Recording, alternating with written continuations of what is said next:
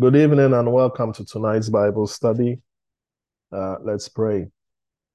Father, we thank you for this morning as we come before your holy word. We pray that your word will minister to us in simplicity, in clarity of speeches, in the fullness and in the power of your spirit. Father, we submit ourselves to your word. We pray that let your word have your way in our lives. Let your word have his preeminence in our lives. Let your word change our minds tonight. In Jesus' name, amen. All right. Last week, we looked at the parable of the lost sheep from two accounts in Matthew chapter 18 and Luke 15. They had the same narration, but were based on different premises. That's why I keep on repeating, especially during this series. Whenever you want to understand the parable, please find out whether it's in all the accounts. And when I'm talking about the accounts, I'm talking about Matthew, Mark, Luke, and John, respectively. Because when you are able to read it from different accounts that it's recorded, you somehow get the fuller picture, which gives you a broader meaning. But sometimes if you are just going to narrate a parable just from only one account, it doesn't really do justice uh, in terms of rightly dividing the word of truth. Amen. So Matthew's premise was on Jesus warning his disciples to be accommodating to little ones who are new in the faith. You know, this term little ones doesn't mean those who are immature or those who are new to the faith. Little ones is just a term of endearment. We are little ones. We are little ones not because we are immature. We are little ones because we are close to the Father's heart. So all of us are little ones. It's different from being a baby or a child in the faith. Amen. It's different from newborn babes.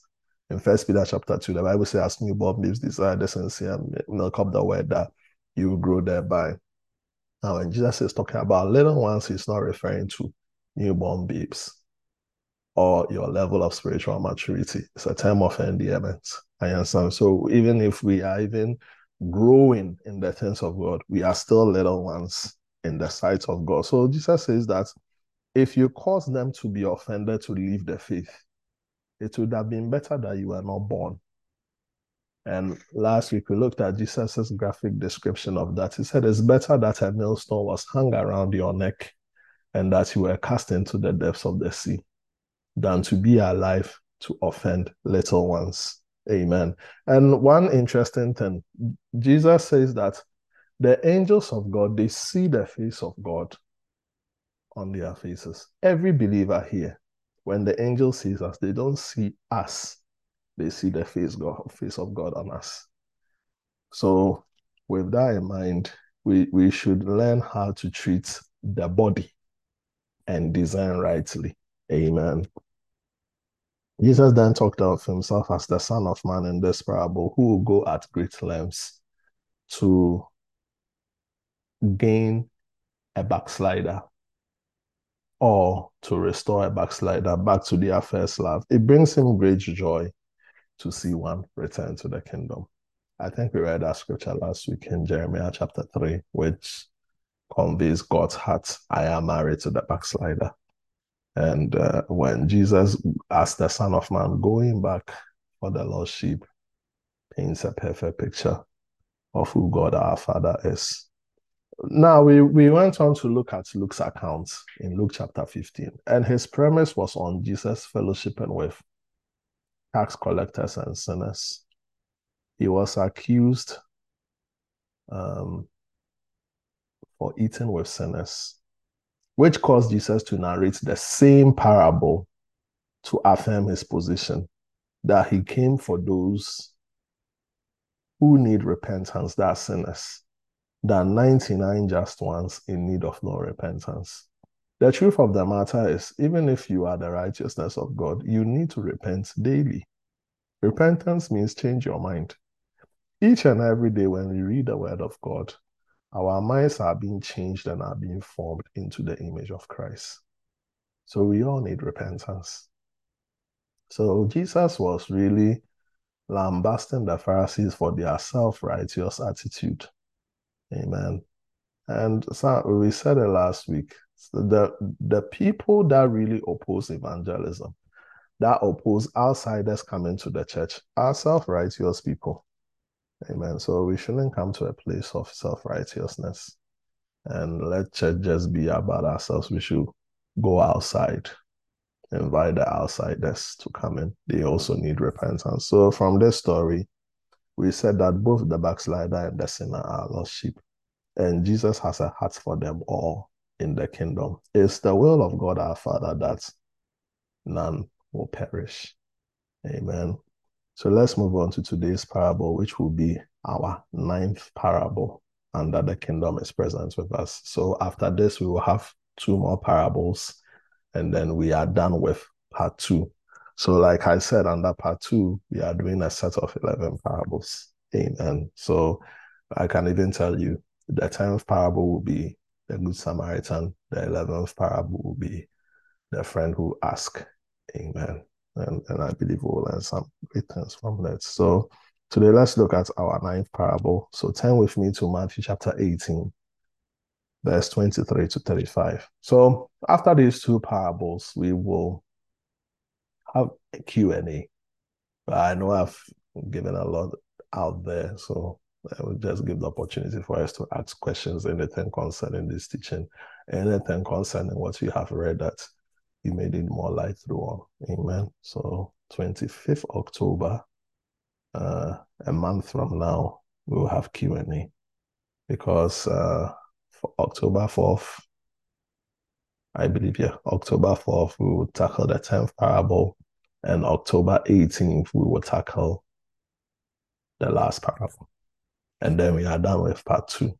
And then 25th, Q&A. So then November, we'll move on to a different series. Amen. We'll take a break from the parable, move on to a different series. And then when I resume again, I'm now going to begin part 3. Amen. So like I said, the parables are divided into 4 parts.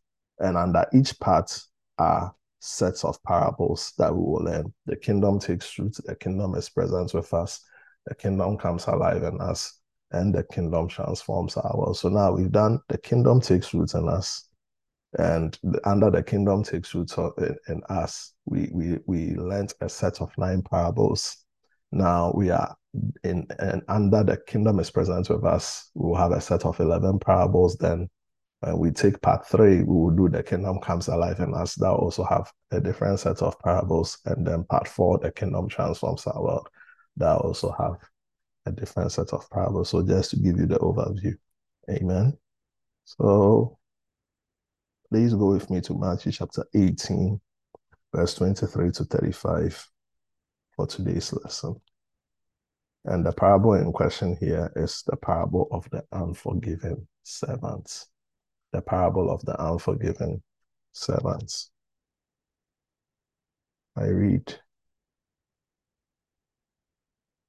Therefore, the kingdom of heaven is like a certain king who wanted to settle accounts with his servants. And when he had begun to settle accounts, one was brought to him who owed him 10,000 talents. But as he was not able to pay, his master commanded that he be sold with his wife and children and all that he had, and that payment be made. 26. The servants therefore fell down before him, saying, Master, have patience with me, and I will pay you all. Then the master of that servant was moved with compassion, released him, and forgave him the debt. But that servant went out and found one of his fellow servants who owed him 100 denarii. And he laid hands on him, took him by the throat, saying, Pay me what you owe. 29. So his fellow servant fell down at his feet and begged him, saying, Have patience with me. I'll pay you all. And he would not, but went and threw him into the prison till he should pay the debt. So when his fellow servants saw what had been done, they were very grieved and came and told their master all that had been done. Verse 32. Then his master, after he had called him, said to him, You wicked servant, I forgave you all that debt because you begged me.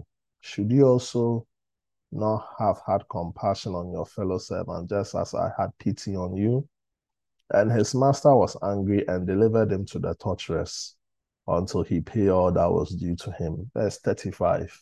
So my heavenly Father also will do to you if each of you from his heart does not forgive his brother his trespasses. Amen. Let's cut to the chase here on our heavenly Father here. All right. So this is not what Jesus is saying. All right. So anytime you read the parables, find what Jesus is not saying and find out what he is saying. It will help you to rightly divide the word of truth, especially when it comes to parables. I must admit, in my years of studying the Bible, my little years, I think one of the most difficult subjects I've come across has to do with parables. Amen. You have to really be careful, be led by the Spirit and all that, and don't even rush it. Now, three things I want us to learn here. Jesus is not saying God is merciless. Are you understanding me? So the reason why I'm saying that is because of verse 35. I want us to cut to the chase on verse 35, and then we will jump into the beginning of the parable and then take it from there. Jesus is not saying God is merciless, because the truth is God is merciful. And if someone is merciful, like God, how can merciful and mercilessness coexist? God is merciful. God is not merciless. So Jesus is not saying God is merciless. Number two, Jesus is not saying God is stingy with forgiveness.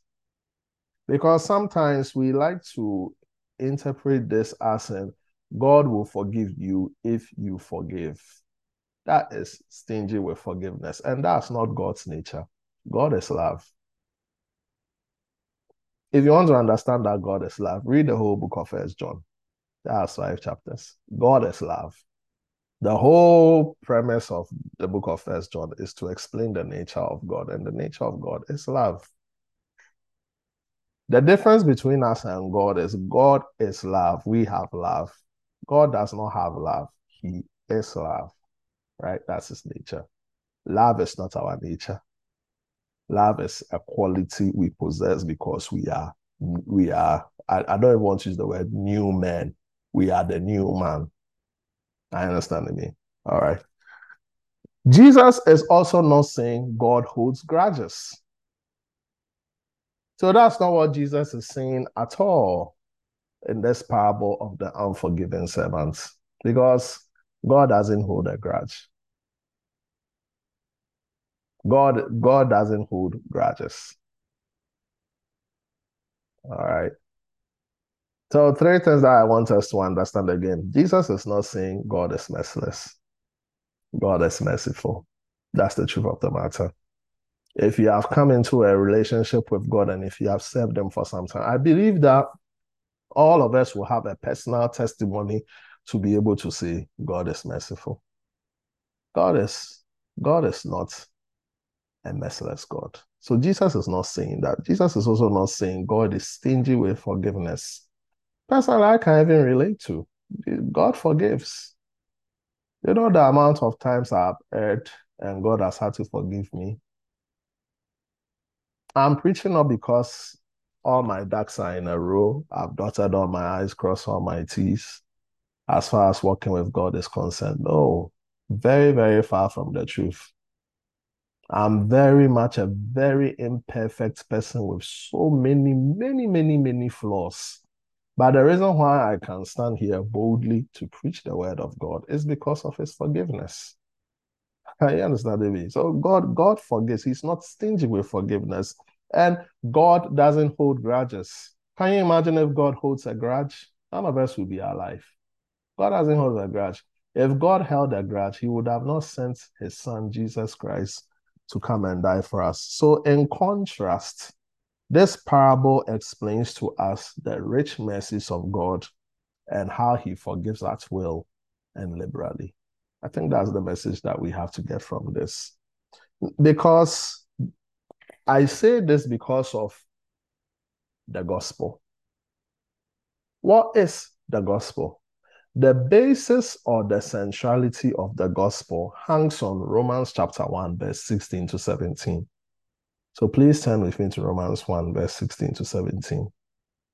That is the basis, that is the centrality of the gospel. Sometimes you say, oh, I'm preaching the gospel. What is the gospel? Romans 1, verse 16 to 17. For I am not ashamed of the gospel of Christ, for it is the power of God to salvation for everyone who believes, for the Jews first and also for the Greek. For in it, the righteousness of God is revealed from faith to faith, as it is written, the just shall live by faith. Do you know why we are heirs of salvation? We are heirs of salvation because we have been justified. We have been declared righteous. And on what basis have we been declared righteous? It's because of forgiveness. So that is the centrality and that is the basis of the gospel. Gospel that we preach, it hangs on this basis that we have experienced the forgiveness of sins and therefore we can walk forgiven. That's why you and I we can be declared righteous. And that is why it is not conceited if we say to ourselves that we are the righteousness of God, because we can say that based on forgiveness. That's the gospel. Amen. So with that in mind now, let's look at this parable in question. It talks about a king or a master who wanted to settle accounts with his subjects. May I bring to your attention that the king is not God. Okay, so Jesus is just narrating a story. He didn't symbolize the king.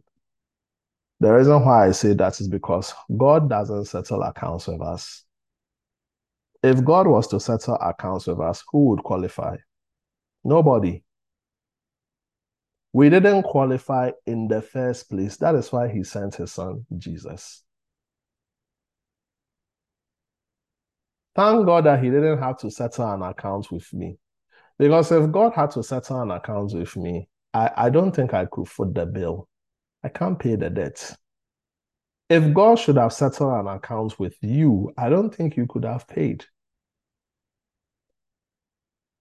So the king in this parable doesn't symbolize God, because God doesn't settle an account with, quote unquote, let me use the word, earthlings. He doesn't. Because if we were to settle an account with God, nobody could pay. Nobody. That's why he sent his son Jesus. He sent his son Jesus to just come and redeem us, because we were beyond settling of accounts. We were too steep in our debts that there was no way we could come out. Anyway, now when the king reached out to one of his servants who owed 10,000 talents, the Bible said the servant wasn't able to pay. So the master commanded his family of his wife, children, to be sold together with all his possessions to make payment. So the king in this character, the character of the king in this parable is not God. That's not God. God. What is God's will? He wills that nobody will perish. We just did that last week when we looked at the parable of the lost sheep. It's God's will, it's his heart, it's his desire that none of us will perish. The reason why the Bible lets us know that people will even count God as slow concerning his coming. And Peter lets us know that he's not slow concerning his coming, but he has withheld the events so that nobody will perish, but all will come to the knowledge of Christ. Amen. So that is different from the Father's desire. So this is just an earthly king. And in those days, that's what kings do under that climate. If you owed, they could sell your family. And when they sell your family, and when the amount doesn't suffice to what you owe, what you will now do is to be in servitude and you will work to pay off the remainder of the debt. So this is not a strange phenomenon. It's strange to us because we are not under that sort of system and that sort of governance. Amen. Then the servants fell down before him, saying, Master, have patience with me, and I will pay you all. So I believe Jesus, one of the things he did is that he just took something that happened in the ordinary, in their everyday life, to bring home a certain spiritual truth. So the master or the king was moved with compassion. That's a different kind of king because generally, kings are not really moved with compassion under that climate. And when what the king says, that is final. So this king had some sort of human heart. He was moved with compassion, released him, and forgave him his debt. He wrote his debt off, 10,000 talents. Then the Bible lets us know that the servant went out and found out one of his fellow servants owed him 100 denarii. He laid hands on him, took him by the throat. So you can even look at a denarii and talents. It's very little. Okay. So that was a very little amount. He laid hands on him, took him by the throat, demanding payment. The servants begged, but the guy didn't listen. And he was just released of his debts, but he couldn't extend the same grace to the one who owed him 100 denarii and threw him in prison. So the debt was paid. So the fellow servants went to tell the master or the king about this incident. And the master, as you can imagine, was very furious. He called for the wicked servant and chided him for his lack of mercy. And he said, You wicked servants, I forgave you all the debts because you begged me. Right? Couldn't you have also extended that grace that I just extended to you? So what did the master do? The master, in his anger, delivered the servants to the torturers that he should be imprisoned and be tortured until all his debt is paid. That's a very long. Can you imagine 10,000 talents? How he's going to pay, nobody knows. But Jesus ended the story with, So my heavenly Father will also do to you. So we will come back to verse 35 again. But first, what made Jesus narrate the story? All right. I always say something. Whenever you read the Bible and you see the word therefore, it is not the start of a statement. You always have to go back to look at why therefore is there. Therefore means for this reason or on these grounds. So we have to find out why Jesus had to say this parable. There had to be a reason why he said the parable. And if you read further on, earlier on, in Matthew chapter 18, after he has spoken of the parable of the lost sheep, which we touched on last week, from verse 15, he talked about dealing with a sinning brother. So that's what made him talk about this parable. So he talked about forgiveness and all that stuff. All right. But for us to really get the picture, go with me to Luke chapter 17, verse 3 to 5. I won't read Matthew chapter 18, but I'll rather look at the Luke 17 version because it's the same. Because the Luke 17 is rather short, so I want to use that for the brevity of time. But if you go home, you could read Luke chapter 18 from verse 15 to 22. Matthew chapter 18, verse 15 to 22. When you read it, you will get the full picture of why Jesus had to now narrate a parable on the forgiving unforgiving servant. Amen. So Luke 17, verse 3 to 5. Take heed to yourselves. If your brother sins against you, rebuke him. And if he repents, forgive him. And if he sins against you 7 times in a day, and 7 times in a day returns to you saying, I repent, you shall forgive him. And I love the apostles. Because if I was there, I would have said the same thing. Lord, increase our faith. Your faith needs to be increased to really walk in true and total forgiveness. Amen. Have you been offended before? Your faith needs to be increased. That's a very good prayer to pray. Amen. So Jesus was talking about a brother, or for that matter, a sister who errs against you. Jesus was against the Mosaic law. The Mosaic law believes in an eye for an eye, a tooth for a tooth. That was practiced under the old covenant. But Jesus, who is the initiator of the new covenant, wanted them to learn a different way, which was called the kingdom of God.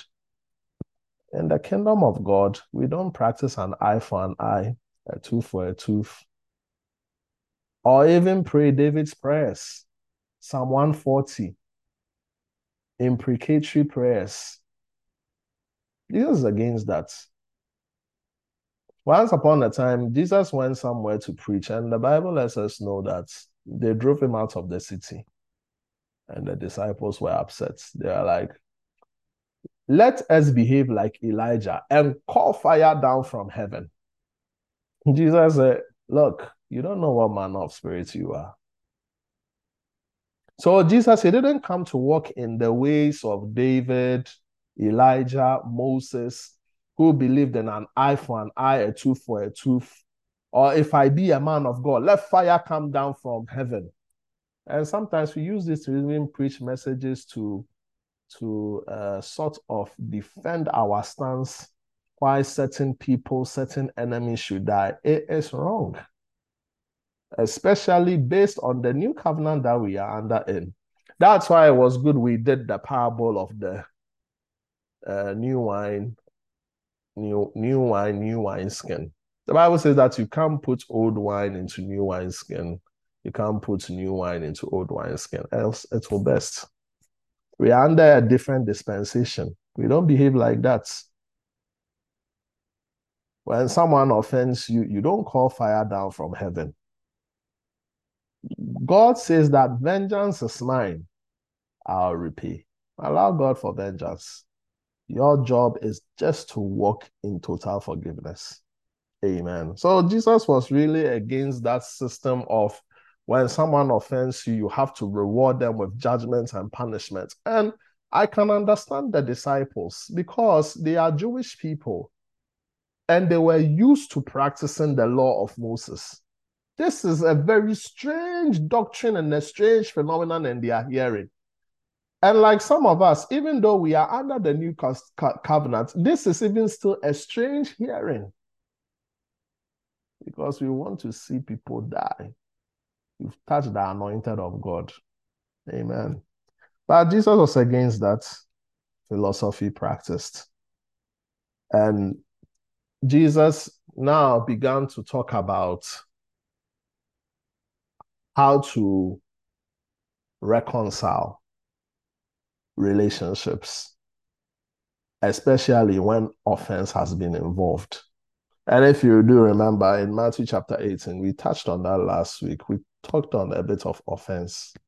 So Jesus was talking about when a brother offends you, there are certain steps that you need to take. So if you read Matthew chapter 18, verse 15 to 17, that is in more detail. And Jesus teaches on the restoration of relationships or reconciliation. So Jesus outlined them. He says, when a brother sins against you, there are 5 steps you need to take. When a brother sins against you, mind you, he didn't say that wait for the brother to apologize. It's not talking about if you have sinned against the brother. When the brother has offended you, he is the fault. You might be the innocent party and he might be the guilty party. Jesus said, still go to him. Don't wait for him to shoot you a WhatsApp message and say that I'm sorry. Or don't wait for him to call you to say I'm sorry. Or don't wait for him to come to you. You go to him. That's the first step. So when you read Matthew chapter 18, verse 15 to 17, he says that go and tell his faults. That is, try and solve it amicably. That is the first step. The second step is if you try it with him one-on-one and it doesn't work, take one or more people. It says one or two. So minimum, take at least one more person. Why? Because the Bible says that by the mouth of two or three, every word shall be established. So take one more person. If you take another person and he doesn't hear you, tell it to the church. So you see, Jesus is interested in restoration or reconciliation. The third thing is tell it to the church. That means the leaders, the pastors, whoever's got, tell it to somebody. And if he doesn't do it, if he still refuses to walk in forgiveness or let go of the grudge that has brought a wedge in the relationship, the Bible says that the fourth thing, treat him like a heathen or a tax collector. How do we treat a heathen or a tax collector? We read about that in Luke chapter 15, verse 1. To treat someone as a heathen or a tax collector means to love them. That's Luke chapter 15. Jesus ate with sinners and tax collectors. He was accommodating to them and he was welcoming to them. So when the Bible tells us to reconcile with someone, you've done a one-on-one, it didn't work. You took someone, one or two or more people, it didn't work. You told the church, it still didn't work. Treat him like a heathen or a tax collector. It simply means that just love him. That's all.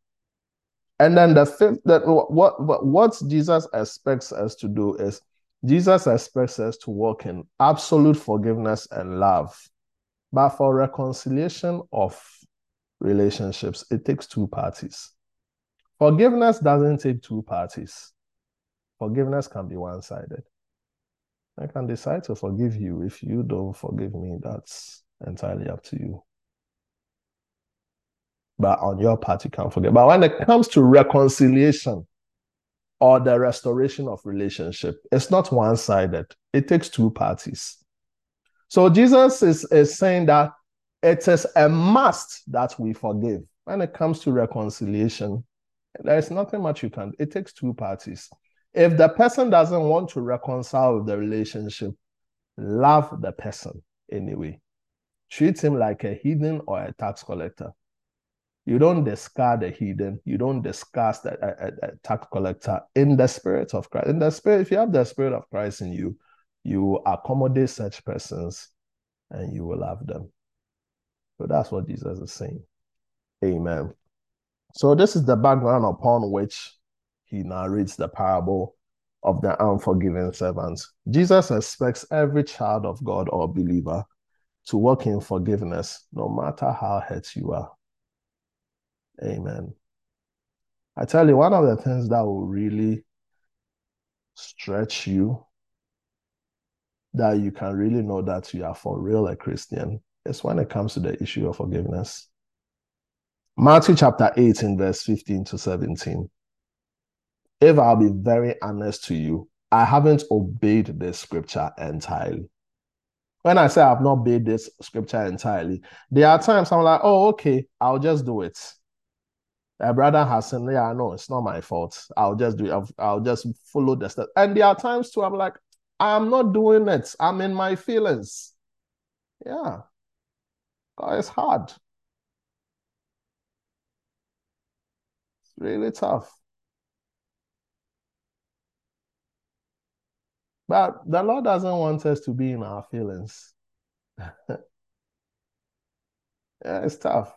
Sometimes I'm like, Lord, not today. Today I don't feel like, nah, you should come and apologize. That's it.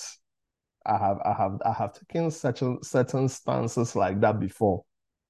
But the reason why I'm here is because God is merciful. Amen. I'm not saying that so that we will exonerate our actions, but I'm just trying to be vulnerable that when it comes to obeying this scripture, it really shows your level of maturity with God or your growth in the Christian faith. Amen. So Jesus used this parable to talk about the snare of unforgiveness. Unforgiveness is torturous to you. If you decide to walk in unforgiveness and grudge and in offense, you torture yourself. It is tantamount to you being delivered to the torturers. It keeps you in bondage. And you will feel like you are in prison or you owe a debt. One of the most constricting experiences is to be in prison or to be in debt. You don't feel a leeway, you don't feel free. That's how unforgiveness is like. It's a very big weight. So if we are Christians, we shouldn't walk in unforgiveness. Unforgiveness means you are enslaved.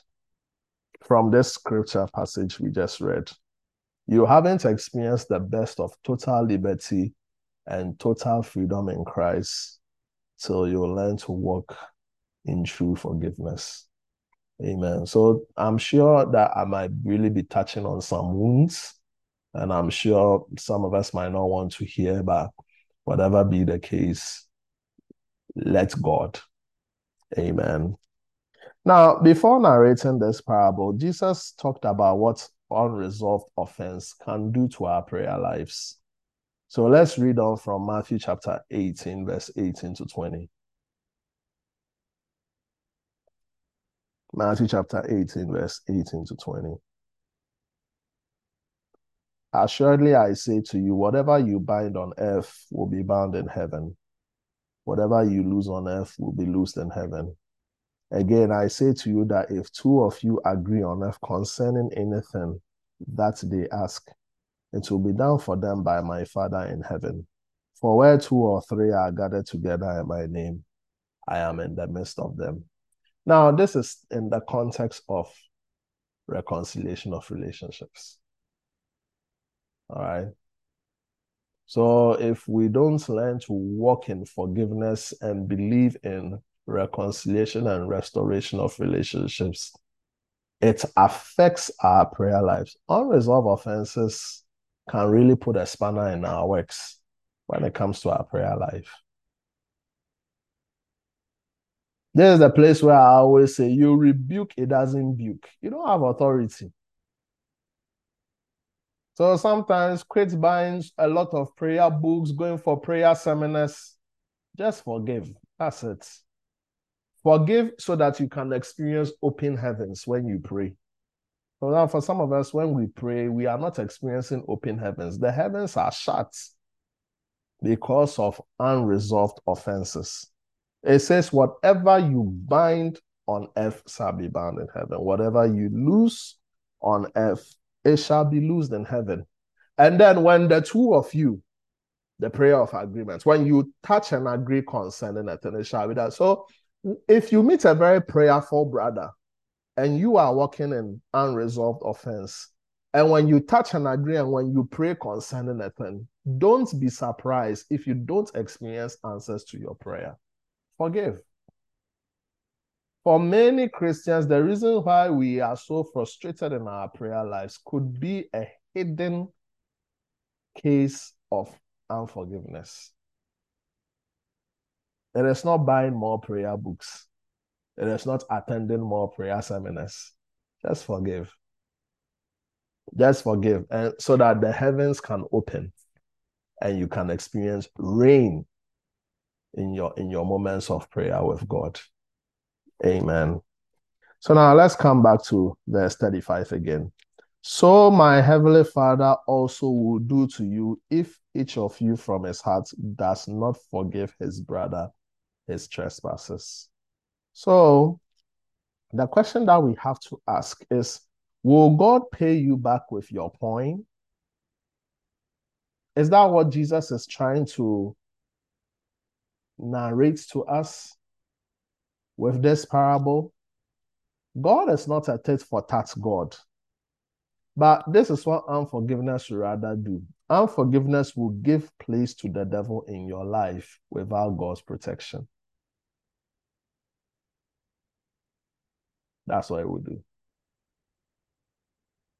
So God will not deliver you to the torturers,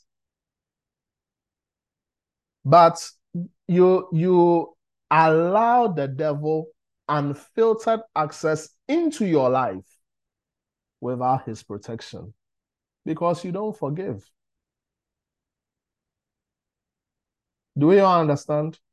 So a typical example of that is, let's read Ephesians chapter 4, verse 25 to 32. Ephesians chapter 4, verse 25 to 32. To bring home this truth on this point I just said. So let me just read verses 25 to 31, and then we will touch on 32 later. Therefore, you see that word therefore?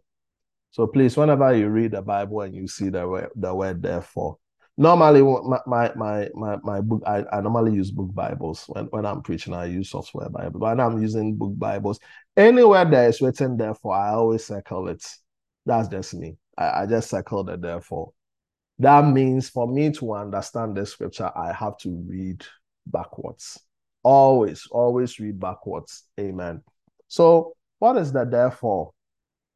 This epistle was written to the church to put on the new man. So this is a letter to Christians, not a letter to unbelievers, a letter to Christians. Paul is advising and admonishing the Ephesian church to put on the new man. You know, in chapters 1 to 3, he talks about the blessing of being in Christ. In chapters 4 to 6, he now talks about the vocation. You see, you know that you are blessed, then now you have to do certain practices that makes you stand out and make you know that you are a Christian. So he implores upon the Ephesian church that put on the new man, which was created in righteousness and holiness by being renewed in the spirit of your mind. And to be renewed in the spirit of your mind simply means to be renewed by the word of God. Allow the forces of your mind to be under subjection to God's word. That is where true change and true transformation takes place. Amen. So now, on this ground, putting away lying, verse 25, let each one of you speak truth with his neighbor, for we are members of one another. Be angry and do not sin. Do not let the sun go down on your wrath. Verse 27, nor give place to the devil. Who is Paul writing to? Is it unbelievers? He's writing to the church. Don't give the devil a place. Don't give the devil room. Don't give him breathing space. Don't give him landmass. Don't give him place. That's not a suggestion. This is a command. Okay? 28. Let him who steals no longer steal, but rather let him labor, working with his hands what is good, that he may have something to give him who has need. 29. Let no corrupt word proceed out of your mouth, but what is good for necessary edification, that it may impart grace to the hearers. 30. And do not grieve the Holy Spirit of God, by whom you were sealed for the day of redemption. 31. Let all bitterness, wrath, anger, clamor, evil speaking be put away from you with all malice. All right. So, like I said, verse 27 tells us we shouldn't give place to the devil as Christians. So, in these verses, certain things can do that. And there are 9 things that are mentioned, if not taken care of, can give place to the devil. Lying. They spoke of lying. The devil is the father of all lies. You see, when you lie and lie and lie and practice so much lie to the point that your conscience becomes dead. To the devil, it's like a shark that has seen blood in the water. For a shark to, you will never know that there is a shark in the sea or in the deep waters until there is blood. Blood is what attracts a shark to come out. That's when you will know. So normally some of these aquamarine people, it's like if you want to know there is blood, there is a shark, always put blood in the water, some sort of blood, you will know. That's one of the many tests they do. So when the devil sees lies, especially in the life of a believer, oh, it attracts him to come. You give place to the devil by lies. The second thing is anger. Be angry and do not sin. So anger can. All of us get angry. Anger is an emotion. And sometimes it is a necessary, I don't want to use the word evil. I don't want to use the word necessary evil. Sometimes, let me use the word just necessary. Sometimes it is necessary to get angry to effect change. Jesus was angry. His anger effected change. He had what we call righteous anger. But when we are angry, we should be careful that we don't sin. We are just one letter away from becoming dangerous. You just need D, then anger, it turns to danger. So you should be very careful because anger is like a landmine. And when anger becomes uncontrollable, it becomes wrath. So the third way by which we can give the devil place is wrath. The fourth way is stealing. Don't steal. The fifth way is corrupt word. And when you read Galatians chapter 5, it enumerates the works of the flesh. One of them is lasciviousness. And lasciviousness is an old English word for ill-tempered. When you are ill-tempered, it shows by how careless you speak. Corrupt word, filthiness, blasphemy, all that. It gives place to the devil. Number 6, bitterness. Number 7, clamor. Clamor means that you are always angry, always want to cause strife, always very contentious.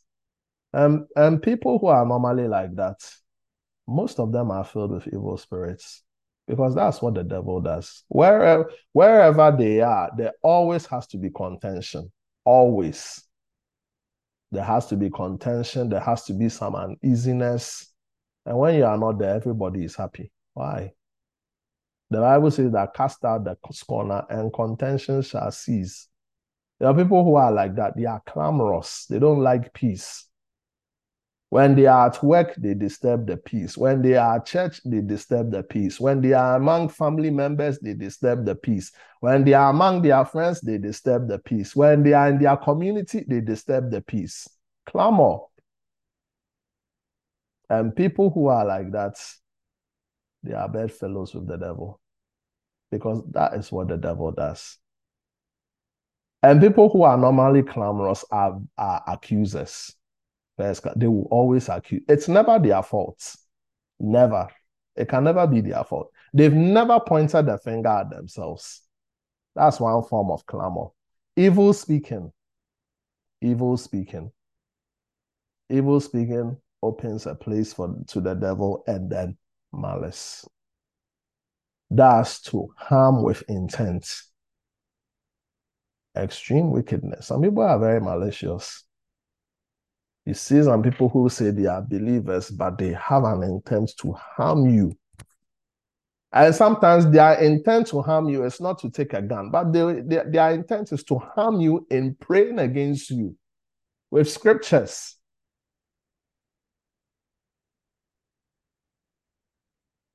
One day I was talking to a charismatic. He was telling me about some things and he prays. He just took a stone, put oil on it, and he threw it to the neighbor.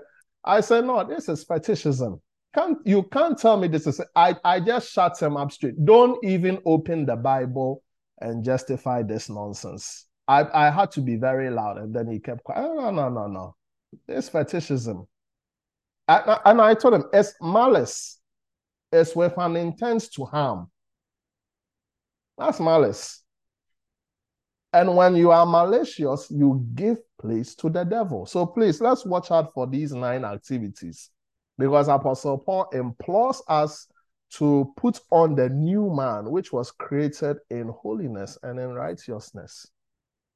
Amen. And mind you, these things, it also grieves the Holy Spirit. Not that it just gives place to the devil, but these things I just mentioned, it also grieves the Holy Spirit. And then look at verse 2, verse 32, I'm sorry, the last verse. This is what shows that we are new. We are the new man. Pardon my tense, because not new men, the new man. And be kind to one another, tender-hearted, forgiving one another, even as God in Christ Jesus forgave you. So the evidence of a new man is being kind, tender-hearted, and forgiving one another. You can only forgive from a place and a point of forgiveness. Forgiving people, forgive. So when you see people who are always walking in constant unforgiveness, it is because they probably don't understand the magnitude and the brevity of God's love towards them. Because the day you come to a revelation of that, you will forgive. You will forgive. Amen. So I know today is a very meaty word, not easily digestible. But do your best this evening to chew what I am saying and swallow it so that you can grow in your Christian faith. Amen. I'm looking at my time and I realize that I'm out of time. So I'll just stop here. Amen. Who has any question, any contribution? I'll just allow one and then we'll pray. It's a minute past 8. God bless you.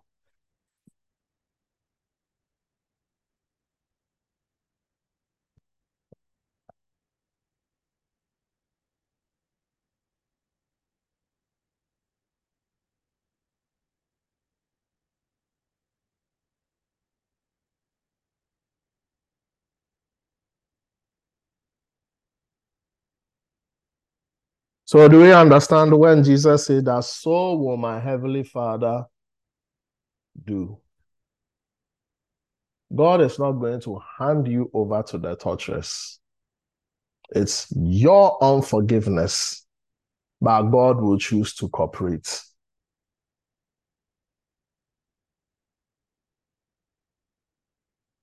It's your unforgiveness. That's why Apostle Paul is telling us that there are certain activities that we can do that will give place to the devil. That's why it was very important for us to establish the truth that God is not merciless. God is not stingy with forgiveness. God doesn't hold grudges. He's merciful. But when we continue to walk perpetually in unforgiveness, our unforgiveness leads us into the hands of the devil. And God will refuse to cooperate with that. Because he's just, he's merciful, and he's true to his word. So please, if you have any unresolved issue, unresolved offense, let it go. If there is any chance to reconcile, reconcile. And reconciliation is not by force. Just make sure that on your part, you are ready. If the person is not ready, forgive the person. Reconciliation happens because of two parties, but forgiveness, it can be one-sided. Amen. So make sure that you are forgiven at all times so that you will not come to a place of frustration in your prayer life. Amen. All right. It looks like we don't have anything to say. So I want to believe we are all thinking deeply about this. So I'll end it here then. Amen. If we don't have anything, let's pray. Lord, may we be kind to one another. May we be tender-hearted. May we forgive one another because you have forgiven us in Christ Jesus. Amen. All right. God bless you guys.